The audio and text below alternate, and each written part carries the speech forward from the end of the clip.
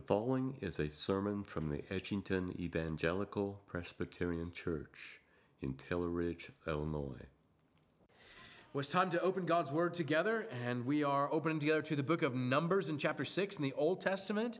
That is on page 114 of your Pew Bible, and this morning we are concluding our fall sermon series on reverence and awe, the beauty of Christian worship, and we are going to close that series in the way we close our worship services by looking at this thing that we call the benediction.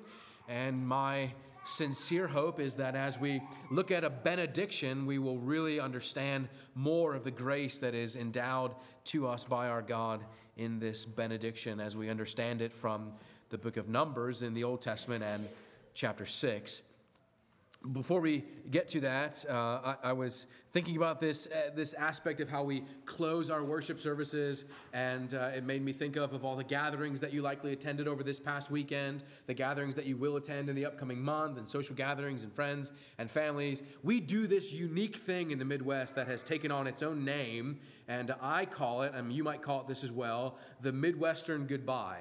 Okay? Do you know what I'm talking about? The Midwestern goodbye, where you say goodbye like 10 times before you actually leave, right? You sit at the table and you're like, oh, we should really go. And you start saying goodbye, right? You start putting on your coat. You say goodbye again. You say goodbye at the door. You say goodbye as you're walking out the door. You say goodbye in the driveway. You get in the car, you roll down the window and say goodbye again. You're driving away.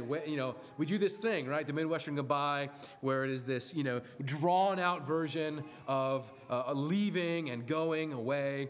Oftentimes, there's no clear point of transition where we walk out the door and go. Well, it could be rude, potentially, right? But there is something to a clear and definitive word of closing, a clear and definitive word of parting, where we go from where we have been.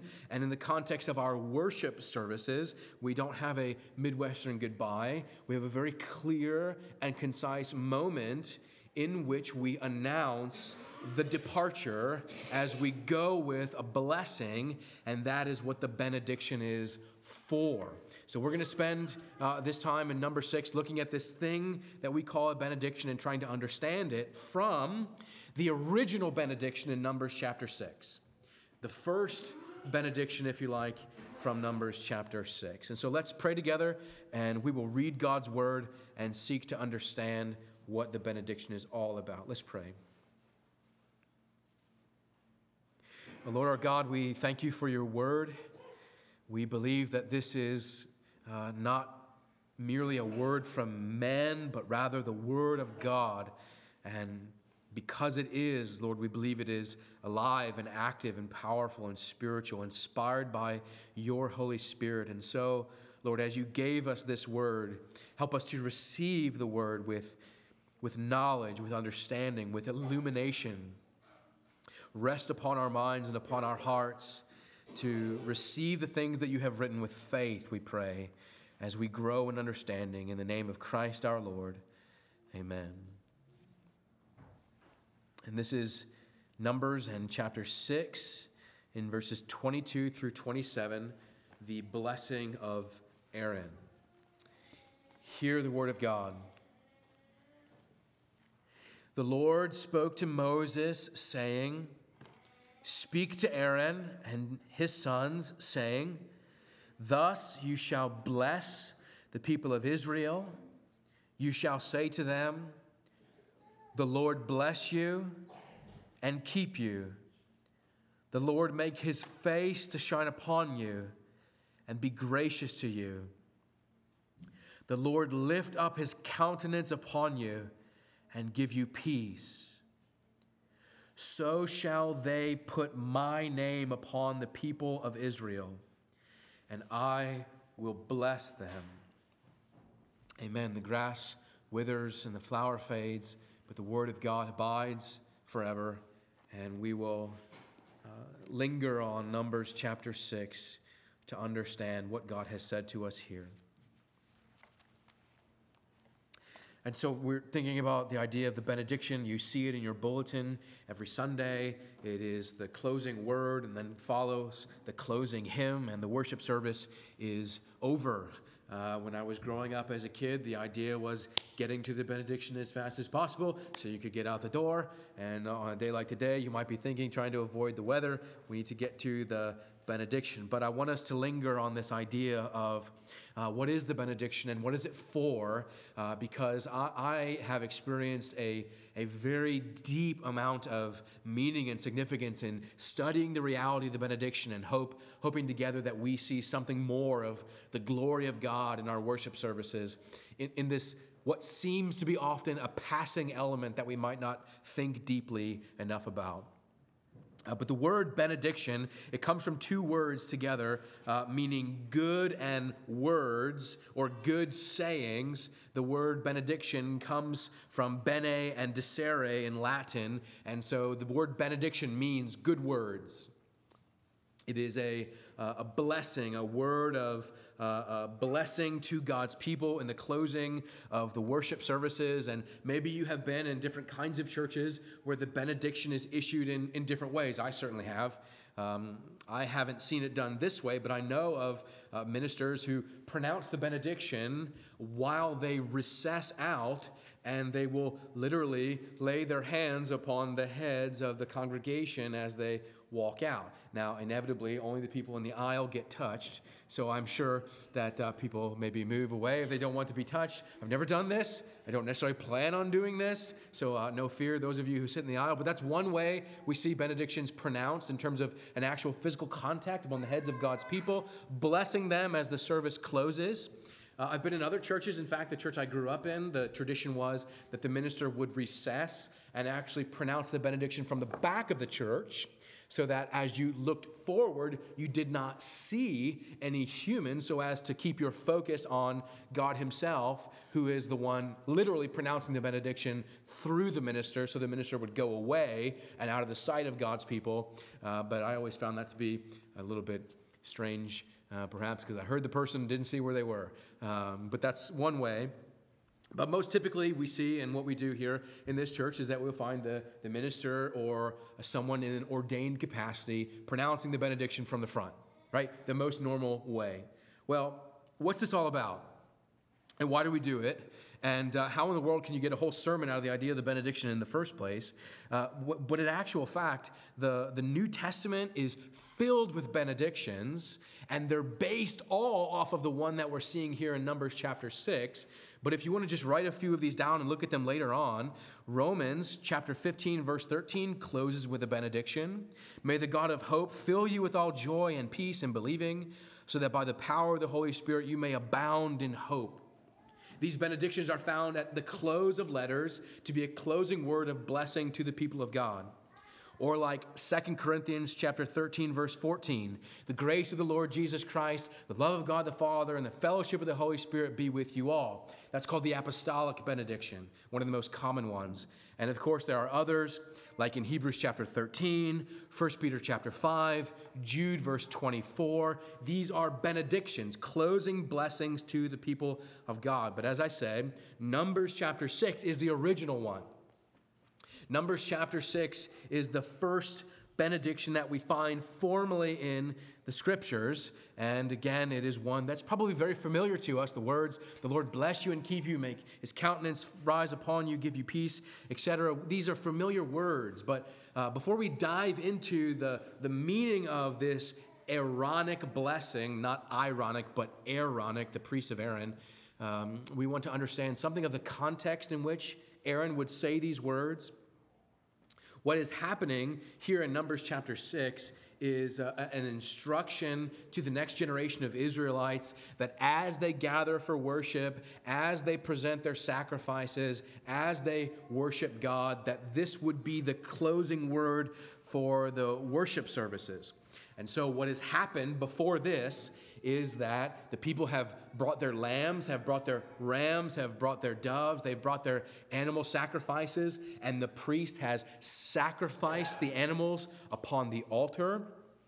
in such a way to communicate to the people of God that their sins are covered. A blood atonement has been made so that you, as the people of God, now have peace with God and the assurance that your sins have been covered. And in order to communicate that reality to the people of God, at the close of the worship service, the priest would come and pronounce this word of blessing, this word of peace, as the final element of that dramatic service in which the people of God have been in God's presence and have been communicated the grace that they so desperately need to hear. And look, nothing has changed except the nature of the sacrifice. Because when you come to church, when you sit down in the pew, right, there are all sorts of things that rest upon you, your life, what is behind you in the week, what is ahead of you in the week. You've got things on your mind. You've got discouragements. You've got griefs, frustrations, sorrows, angers, fears. You've got all kinds of things that rest upon you when you come into church. We bring that here. Inevitably, we bring that into our service. But it is in the context of the worship service where we find the most remarkable reality of the whole week. God's people have gathered, and God's presence descends in this meaningful way in which the people of God meet together with their God. Something is happening here in incredible fashion. And what we call this is dialogic worship. Dialogue. There is a dialogue between the people of God gathered together and the God who assembles them together in his presence. There is a communication. There is a dialogue in which this drama of redemption is rehearsed so that we can remember who we are and who our God is. Right? God speaks to us and we respond. We speak and God declares back to us. We have done that already in our worship service. Right? The call to worship. God calls us into his presence, and we respond to him. God calls us to confess our sins, and he responds to us a word of assurance and grace. There are some churches that practice the tradition of the passing of the peace, right? Shake hands, and that such a thing. Is it a way of communicating to one another that the peace of Christ reigns? And even though we don't do that formally, it's another way of communicating and speaking together. We speak to God in prayer, and he responds back to us in the assurance that he hears our prayers. He sits us down to teach us his word, and then invites us to rise again in response to that word in commitment and obedience to say, Lord, we want to follow you. And then after we have said that, he sends us out with his word of blessing. This is the dynamic of Christian worship, and that's why it's such a beautiful thing. Because these elements of the service are not perfunctory and meaningless or purposeless. They are deeply significant. And when we understand what God is saying to us in each element and what we are supposed to be saying to him in response in each element, every aspect of the service takes on this deeper meaning. And so then the benediction is the closing word on that covenantal assembly of God's people where they have spoken and he has responded and he has spoken and we have responded. This is what we are doing. Now, I want you to notice that in the text. This point of emphasis is that God is the one who is speaking here. So in your text in verses 22 to verse 27, 5 times in 6 verses, verse 22, 24, 25, 26, and 27, the emphasis is on who? The Lord. It is the Lord. And then especially in the benediction itself, verses 24, 25, and 26, it is the Lord who is doing the blessing. This threefold repetition of the Lord, the Lord, the Lord. Now, how would a Jewish believer receive that? A threefold repetition of the name of God to us inspires thoughts of Trinity, God, Father, and Son, Spirit, and Father. Now, but the Jewish person is not thinking about that. When they hear the threefold repetition of God's name, they are thinking about perfection and sinlessness and almighty nature of who God is, the perfection of God's name. The threefold repetition of God's name represented that he is the source of all goodness and life. But we as Christians, as I already said, read the threefold repetition of God's name and think of our triune God. God the Father bless you. God the Son make his face to shine upon you. God the Spirit lift up his countenance and give you peace. We can't help but think of the triune God. But the point of emphasis is on the fact that it is the Lord who is doing the blessing. And notice in our English text that the translators give us a helpful indication that when Lord is translated with all capital letters, L-O-R-D, when it's all capital, it's because it is using the Hebrew word for the covenant name of God, Yahweh. The covenant name of God, the name that God told his people that they should call him this. God did not tell other people to call him Yahweh. Only his people, only Israel could know him as Yahweh. Other people knew him as the God of the Israelites, just generally speaking. But God told his people, call me this, right? Because you have names that you call people you are in relationship with that other people don't know those names and it doesn't make sense to them. But names speak of relationship. And when God says Yahweh to his people, they know that it is their God, the covenant name of God. And think of this God, the same God who called out to Moses from the bush that burned but wasn't consumed. The same God who delivered Israel out of slavery in Egypt with a strong hand and uplifted arm. The same God who led Israel through the wilderness and gathered them together at Mount Sinai and gave them the law. This same God who further reveals himself to us in the person of our Lord Jesus Christ. This God, the Lord, the God who placed the stars in the sky and spreads out the ocean, the God who raises up mountains and casts down valleys, the almighty, eternal, omnipotent, all-seeing, omnipresent God, the only God there is, the God and Father of our Lord Jesus Christ, the self-existent, covenant-keeping, eternal God, this God, the Lord. That's the emphasis. And notice in verse 27 that it should be possessive and personal and meaningful and relationship focused. So shall they put my name upon the people of Israel. This is our God.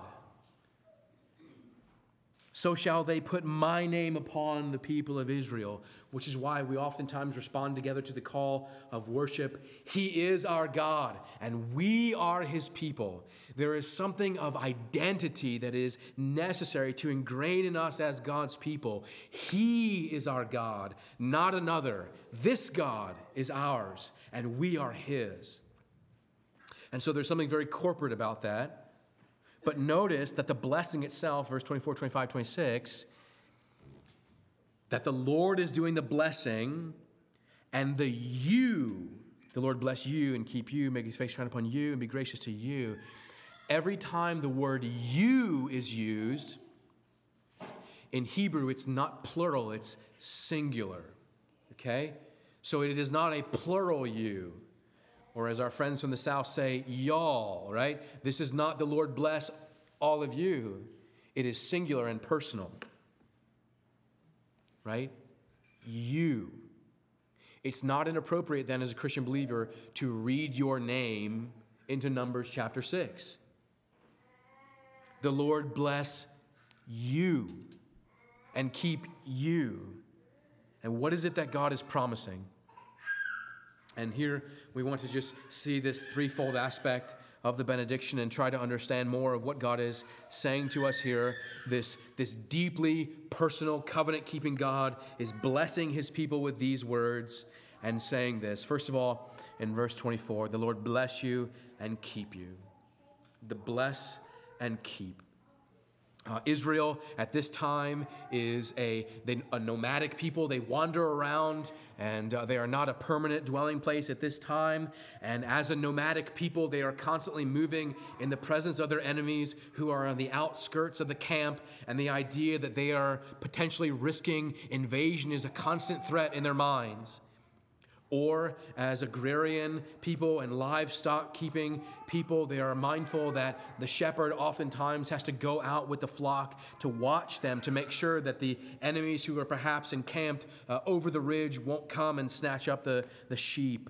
The shepherd goes out to watch over and protect the sheep, to guard and protect. And when God says, the Lord bless you and keep you, he is speaking a word of security to your life. Security. That is to say that God is watchful over you. I think sometimes people are tempted to think that God is somehow asleep at the wheel when it comes to my life. It's not true. He is watchful. He is mindful. He is keeping guard over you. This word in Hebrew for bless comes from a word barak, which means to adore, or we have seen here in a fuller translation, to adore on bended knee. When God comes to bless you, he comes in this posture of bended knee with blessing to you. And it seems strange, right, that the Almighty would bow before the lesser. But the idea of God blessing us is the idea of him condescending to be gracious and kind and merciful. Think of the blessings that God has given you. The Lord bless you. Did you try to count your blessings this past week? You didn't get very far, did you? You can't count them. You might as well count the ounces of ocean water. You might as well number the stars. You might as well try to think about all the hot times your heart has beaten in your life. You will sooner count the stars than be able to number all the ways that your God has been good to you.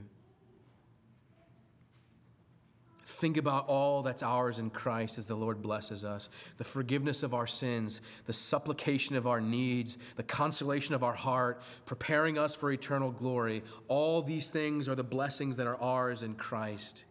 And God says, the Lord bless you, and the Lord has blessed you.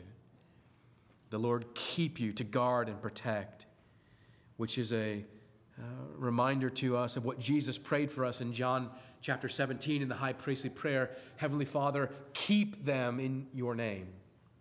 Keep them in your name. Which again reminds us of Romans chapter 8 when Paul asked the question, what shall separate us from the love of God? And the answer, of course, is nothing. The Lord bless you and the Lord keep you. The fullness of blessing and protecting to you. Secondly, in verse 25 and 26, the Lord make his face to shine upon you and be gracious to you and lift up his countenance upon you. That might seem strange. The idea of God's face, the idea of God radiating and shining upon us. We call these things in the text, the fancy word for them is anthropomorphisms. Anthropomorphisms, words that God uses to accommodate our understanding, to speak on our level. So we speak of God's face, but God the Father is a spirit. He has no face. But we speak of God's face as if to represent to us the idea of God looking upon us. And it makes the most sense to think about God looking upon us if we speak of God's face. And so the Bible says God turns his face towards us and his face lights up, his face shines. All right, I got to see my nephew for the first time in a couple of months. And when I saw him, my face lit up. So happy to see him, right? And when you see someone you haven't seen for a while and your face radiates and you're delighted. And can you imagine that the Bible says that God looks upon you that way? Psalm 80, verse 3, 7, and 19 says, let your face shine upon us. God's face lights up when he looks upon you. That's something. When he looks upon you and his Son, and consider the radiating light of the glory of the Son in the center of the universe, and the Creator is greater than the creation, and for as brightly hot as the sun burns, the Father himself radiates joy to look upon his people. That's a beautiful thought. It is his disposition towards his people to be favorable and kind and merciful. And think of the fact that this is Aaron who is being instructed to give this blessing. The priest Aaron, who maybe if you remember from the book of Exodus, Aaron was the one chiefly responsible for the whole debacle with the golden calf. He was the one who said, yeah, sure, let's do that. Sounds good. After all that God had done, Aaron, Moses' brother, the chief priest, high priest, is the one who said, yeah, we should do that. And here now, Aaron is declaring to the people of God the grace of God. And Aaron himself would have needed that grace, and God tells Aaron, Aaron, speak grace to my people, and don't forget you're one of them.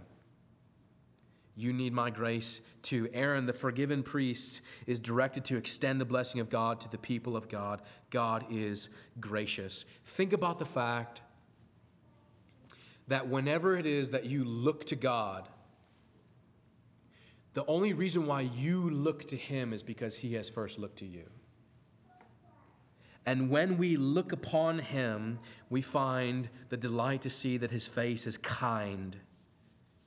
The Lord make his face to shine upon you and be gracious to you. Verse 26, the Lord lift up his countenance, or that could also be translated, the Lord lift up his face. And the reason why this is such an important blessing here is because amidst the Israelites, all around them were the Canaanites. And their version of religion was that their gods didn't pay attention to them. They had to be roused. They had to be alerted. They had to be awakened. They had to cry out to Baal, Baal, pay attention because we're crying out to you in prayer. Their God has to be asked to pay attention, and God is saying, no, I'm always watching you. My face is always upon you. I take notice of you. And God is saying, I am the one doing the blessing. Aaron, I will bless the people through you. I will bless them. Aaron, you are just the vehicle of the blessing. And so when the pastor stands up here, or when a ruling elder stands up here, they are not speaking a word on their own behalf. They are speaking God's own word to his people. The pastor, the ruling elder, is the vehicle through which God blesses the people, but it is God who is doing the speaking.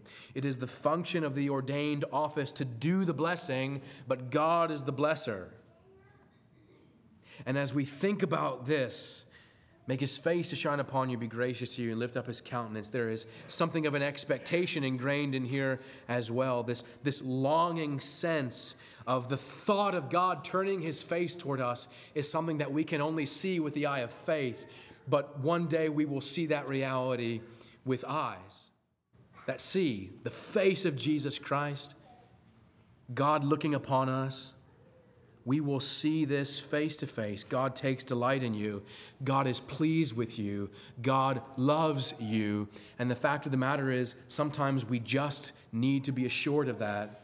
You are loved by God in Christ, deeply and immovably.